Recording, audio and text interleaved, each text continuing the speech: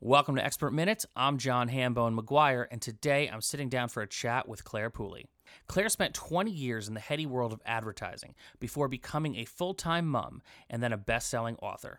Her memoir, The Sober Diaries, was published in 2017 to critical acclaim, and now her debut novel, The Authenticity Project, has been published in over 29 territories. So without further ado, a chat with Claire Pooley. Hey Claire, how's it going? It's going well, thank you. How are you doing? You know I can't complain. Happy to be talking to you this morning.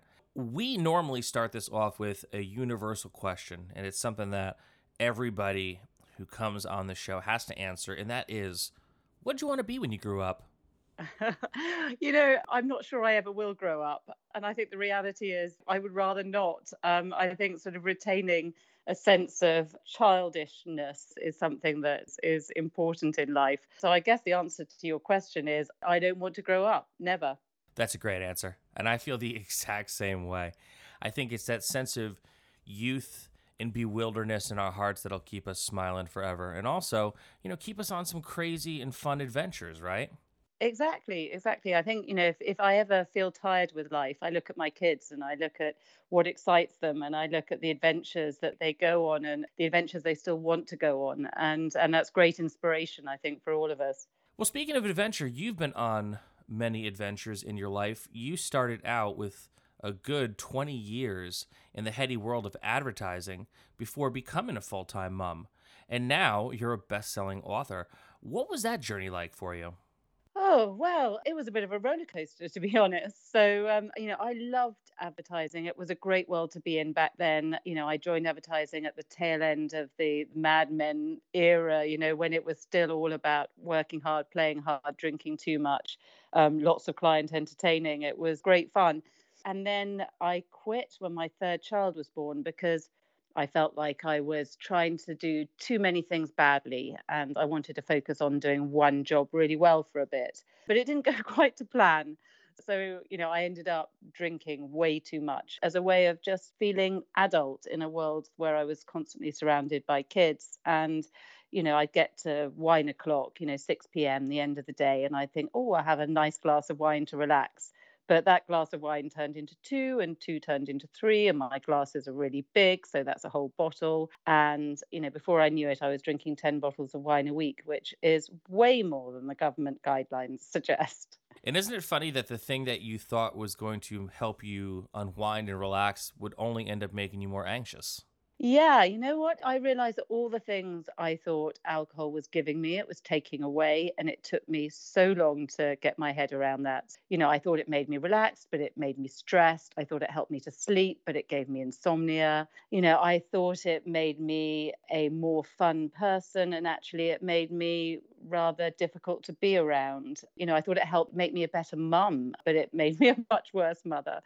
So yeah, it took me quite a long time to get my head around that. And then, when I finally did, I quit. But it took me a while. Could you talk to me a little bit about your aha moment? Yeah, actually, I published a memoir called The Sober Diaries, and the first page of that book is my aha moment. It was the day after my birthday party one year. It was my 46th birthday party, and I woke up the next day with a terrible hangover, and the kids were in the kitchen downstairs making a real racket, and I had a terrible headache, and I knew that the only thing that would make me feel better would be a little bit more alcohol. We call it hair of the dog. And I had this hard and fast rule that I never drank before midday because I thought, oh, well, alcoholics drink in the morning and I'm not an alcoholic and therefore that's not something I will ever do. And it was 11:30, so I couldn't pour a glass of wine, but I took a mug out of the cupboard so my kids wouldn't know what I was doing. And I poured just an inch that was left in the bottle of wine from the night before into that mug and drank it. And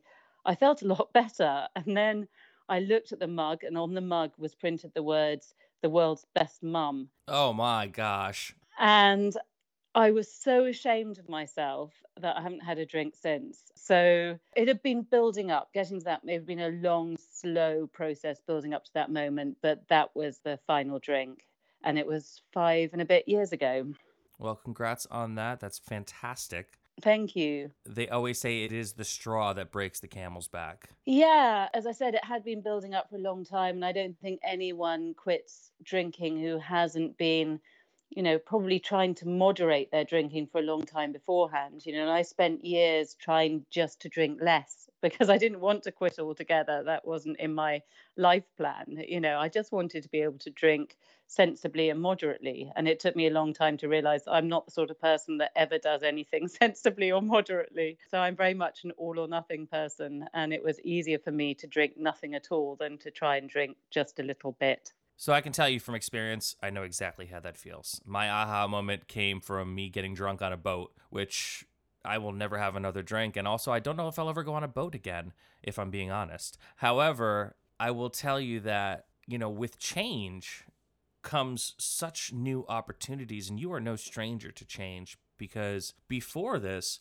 you had never written a book. Yeah, ever since I was a child, I've been obsessed with reading and writing. And, if you'd asked me when I was a teenager what I wanted to be when I grew up, I would have told you I wanted to be an author. I mean, that was my big dream. But, I spent years working too hard, playing too hard, being scared of giving it a go and not achieving that goal. And it just went by the wayside. And then the day I quit drinking, I felt this huge urge to write. And I guess it's because when I was younger, I used to write a diary, and I wrote a diary, where I would pour out my love for some prepubescent boy, when I was 11, or, my big dreams and any worries and concerns I had. And I sort of felt the need to do that again. I felt like I had to write down what I was going through. And I was about to start writing a diary again. And then I thought, God, I haven't held a pen and paper properly for so long. It's best if I try doing this online. And I thought, well, I'll try setting up a blog because that's sort of, the modern way of doing things.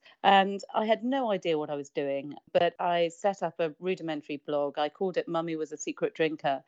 And I just poured everything out into that blog. I wrote every single day. It was a compulsion. It became my new addiction in a way. It was my form of therapy, and it was my way of getting my thoughts in order. And so I guess the thing now that brings me the most joy came from that moment of great darkness. And so I am hugely thankful for that awful day in very many ways. So, with that, would you say that there was a certain degree of catharsis that came from your earlier writings? You talked about writing a diary as a young person, and that's generally what the diaries are for when you're a young person. And it's kind of the secrets you don't want others to read. Now you're putting it out there in a blog and just finally showing the world, or at least the parts of the world that you want to see it, your stories of your alcoholism. In a way, it was like writing that private diary in that I didn't expect many people to read it. I wrote under a pseudonym, so I called myself Sober Mummy, and I didn't publicize a blog at all. I didn't put it on my social media because I didn't want anyone to know it was me. I didn't shout about it. I just wrote privately, and I wrote as if no one was going to read it. And it took off accidentally. So within a year, it had had over 1 million hits. It's now had over 3 million. But that was totally accidental. And it was only 2 years after I started writing that I finally came out. And when I published the book and said, this is my name, this is who I am. Now it seems weird to me that I felt such shame, but, I really did. I felt very alone back then. I felt like I was the only person that was struggling the way I was struggling. And I felt hugely ashamed because I thought everyone else could deal with alcohol. Everyone else, was able to drink sensibly, and it was only me that couldn't do that. And I was ashamed. I understand. I do. It's hard because everything when it comes to addiction that's not alcohol, it's so much more understood when you have to give it up. Mm. And when it's booze, because it's so commonly embraced, I mean, you can't turn on a TV without seeing an alcohol ad. It's suddenly like, oh, are you okay? Like, the are you okay question is always like, well, would you be talking to me like this if I was doing something else? Yeah, exactly. And they say that alcohol is the only drug you have to justify not taking. And it's so true, and you think about the conversations that you have with people every day. So, mothers at the school gate will say, "Oh, I'm dying to get home and pour a glass of wine." You wouldn't say, "I'm dying to get home to rack up a line of Coke." It's just funny. It's a harmful, addictive drug like any other. And yet we treat it completely differently. And when somebody becomes addicted, we blame them and not the drug, which is a really strange situation. But, it makes it very hard for people who decide they want to quit. Talk to me about when you quit. I know that there is a certain degree of apprehension and fear that comes into sharing your newfound sobriety and this new way forward for yourself with the world. And maybe not even so much with the world. I mean, let's kind of bring it in a little tighter. Just even your immediate circle of friends and the people in your life. How did it go for you? You know what? The first few weeks were really hard. And, it took a lot longer to get my head around not drinking, a lot longer than I thought it would. But after about 3 months, the changes were really miraculous. I found I had more energy. I found I had more enthusiasm. I had lost 28 pounds. I was sleeping like a baby. It changed every aspect of my life. But I still found it very difficult to talk to, the people I was closest to about it. Because, I think unless you've been there, it's really hard to understand. And that's why my blog became so important to me, because the people who were reading my blog really got it. And I really got what they were going through. And, I would share my experiences with them. And, just little things like, for instance, I used to be paranoid when I went to a shop to buy alcohol that the cashier would be judging me because they would realize that I'd been in the day before to buy alcohol and they'd be making all sorts of assumptions about me. So I used to rotate the shops I went to make sure I didn't go to the same shop too often or bump into the same cashier too often. And I confess this in my blog, and I had people all over the world going, "Oh, I do that too," or "I did that too." It was those people that made me feel less alone, and less strange. And it was those people reading the blog that stopped me falling off the wagon, because, I worried that if I started drinking again, that I would have to confess to it in my blog, and it would mean that other people who were looking at me as a success story, would end up falling off the wagon themselves. And I could imagine this whole sort of series of dominoes going over, and I couldn't do it. Weirdly, it was strangers that helped me more than friends, through no fault of my friends, just because it's difficult to get it unless you've been there. Let's talk about the next big step. And you actually published a memoir, The Sober Diaries. What was it like taking the plunge, going from a blog to actually digging your heels in and writing the book? Oh, you know what? It was terrifying. The writing itself was fine, because by then I was in such a routine of writing every day. I was really used to being confessional. I found my voice as a writer, and I found writing the memoir was relatively easy and I really enjoyed it. But the idea of publishing it was really frightening. And for several nights before I published it, I had, have you ever had that recurring stress dream where you dream that you're walking down a street completely naked and everybody's pointing at you? Oh, yes. Yeah.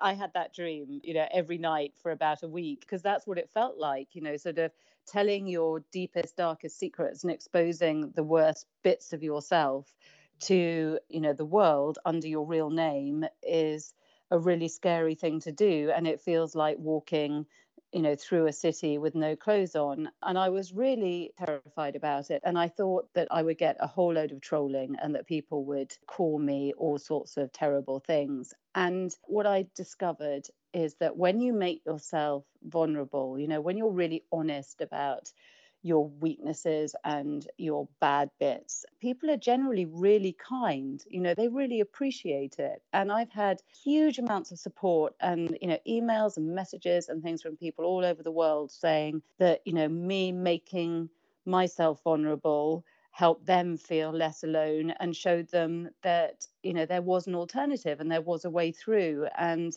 that makes me really happy. So it was so worth doing. But yeah, it was terrifying. Yeah, I mean, I could totally see that because there is a lot of fear involved with putting yourself out there. And there's a lot of things to overcome when it comes to being a creative who is sharing an aspect that is so personal with the world. Yet, as you've been doing this, you've been consistently kind of leveling up to a place where your second act has been brilliant. And I know that once you finished that book, you actually went and retrained to become a better writer. So, can you tell our listeners about that? Yeah, well, something else happened, which was, again, both the worst thing that had ever happened to me and in some ways the most transformative thing that had ever happened to me. And I wouldn't say best because I don't think anyone could talk about cancer being fabulous. But 8 months after I quit drinking, I was diagnosed with breast cancer. And that wasn't entirely coincidental. There was a huge link between alcohol and cancer, and particularly breast cancer. And, I think a lot of people are unaware of that. And I certainly was until it happened to me. But I was diagnosed with breast cancer. And, again, I blogged about it. I had support from people all over the world who read my blog, and I will be forever grateful to them. Huge number of people in the US as well as in the UK. And I got through it. I came out the other end. And what it made me realize is, we don't necessarily have a huge amount of time. And you sort of have to seize the moment and, take risks and put yourself out there while you can, because I'd spent years and years thinking one day I will write a book, one day I'll write a novel, one day I'll write the story that's been going around in my head, and never getting around to it. And a lot of that was fear of not being able to do it, fear of rejection, fear of failure. And I realized that the only way you will definitely fail is not to try. And having got through cancer, I sort of felt like I had a sod it button, let's call it, where I just thought, sod it. What's the worst that can happen? I'm not going to die just yet. I might as well give it a go because, nothing is going to be quite as bad as what I've been through. And that was really revelatory to me. For the first time ever, I stopped being scared. When you face your maximum fear and get through the other end, it makes you feel a bit like a superhero. You sort of think, well, I could do that, so now what else can I do? And yeah, and I'm not scared anymore. And it's weird, it took me nearly 50 years to stop being scared. And that's why having published the memoir, I did a 3-month novel writing course, and I started writing that book that I'd always wanted to write. And yeah, that took me to where I am today. Which is The Authenticity Project, your latest book. Yeah, and you think that fiction and nonfiction are very different things, and actually, I've realised, at least in my case, there is a huge amount of overlap because, it was really my own experience that led to the story behind the Authenticity Project. Because the Authenticity Project is all about what happens when you share the real truth about your life with a number of strangers, and which is exactly what I myself had done. So you've done battle with addiction, you've done battle with cancer. You have now, later in life, gone on and written 2 amazing books. What do you see the future as for Claire Pooley? Oh, well, I will definitely carry on writing. I've already written the first draft of the next novel. And, I would do it if I wasn't being paid for it, because to me it brings such joy and it's still my way of making sense of the world. So I'm not going to stop writing. But I also, I love getting out there and meeting people. Writing can be quite solitary. So, I love the chance to go out and speak to people. I did a TED talk about alcohol addiction, which is called Making Sober Less Shameful. And, I love doing that. Again, it was terrifying. But, again, I've learned that the things that I find most rewarding are the things that scare me the most. So I want to carry on doing stuff that scares me. And, and I want to travel a lot more. And, I want to, as I said, not grow up. So that's what I'm planning. So, very cool. Just a couple more questions before we go. The first question is, what advice would you give to, say, a younger person who is listening to this? Or even, let's blow the walls out. anybody who's listening to this, because as you know, you can make a change at any age. Someone who wants to make a change, find themselves to be a little more authentic and kind of follow that inner voice, what would you recommend? I realize now that I spent so much of my life trying to direct what was going to happen. You know, I wrote lists of what I wanted to achieve, none of which I did often.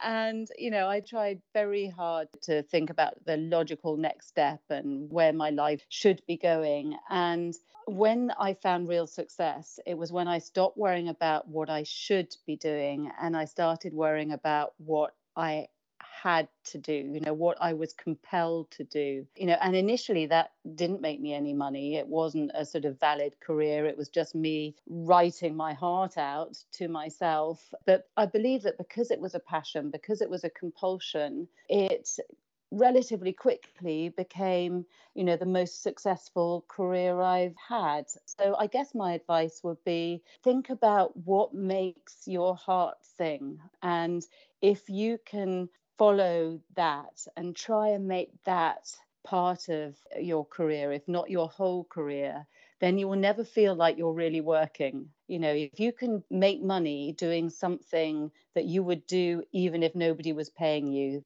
that is the real life goal, I believe. That's amazing. And Claire, where can people find you on the internet?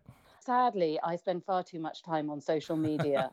So once an addict, always an addict. So you can find me on Twitter. I'm at cpooley_writer. You can find me on Instagram at Claire_Pooley. And you can find me on Facebook, where I have a page called Sober Mummy, which where I share all sorts of stuff about alcohol addiction. So those are the main places you can find me. Well, Claire, thank you so much for sharing your time with me this morning. Oh, thank you. I've enjoyed it immensely. Thank you. Thanks again to Claire for coming on the show today, and thank you, dear listener, for checking out another episode of Expert Minutes. I'm John Hambone McGuire, and remember, if your day job isn't your dream job, keep hustling.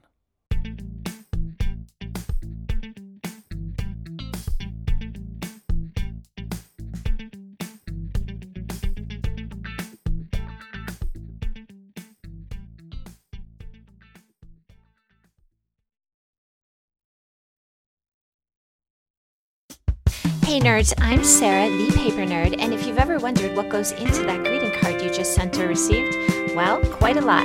Get your paper fix on the Paperfold, where I host an enchanting mix of personalities and players, all nerding out on my favorite topic, stationery. From the designs of our snail mail communications to the precious space created when two people correspond, there's a lot to cover. So come grab a seat in the stationery community's only 5-star paper salon, the Paperfold, now part of the Evergreen Podcast Network.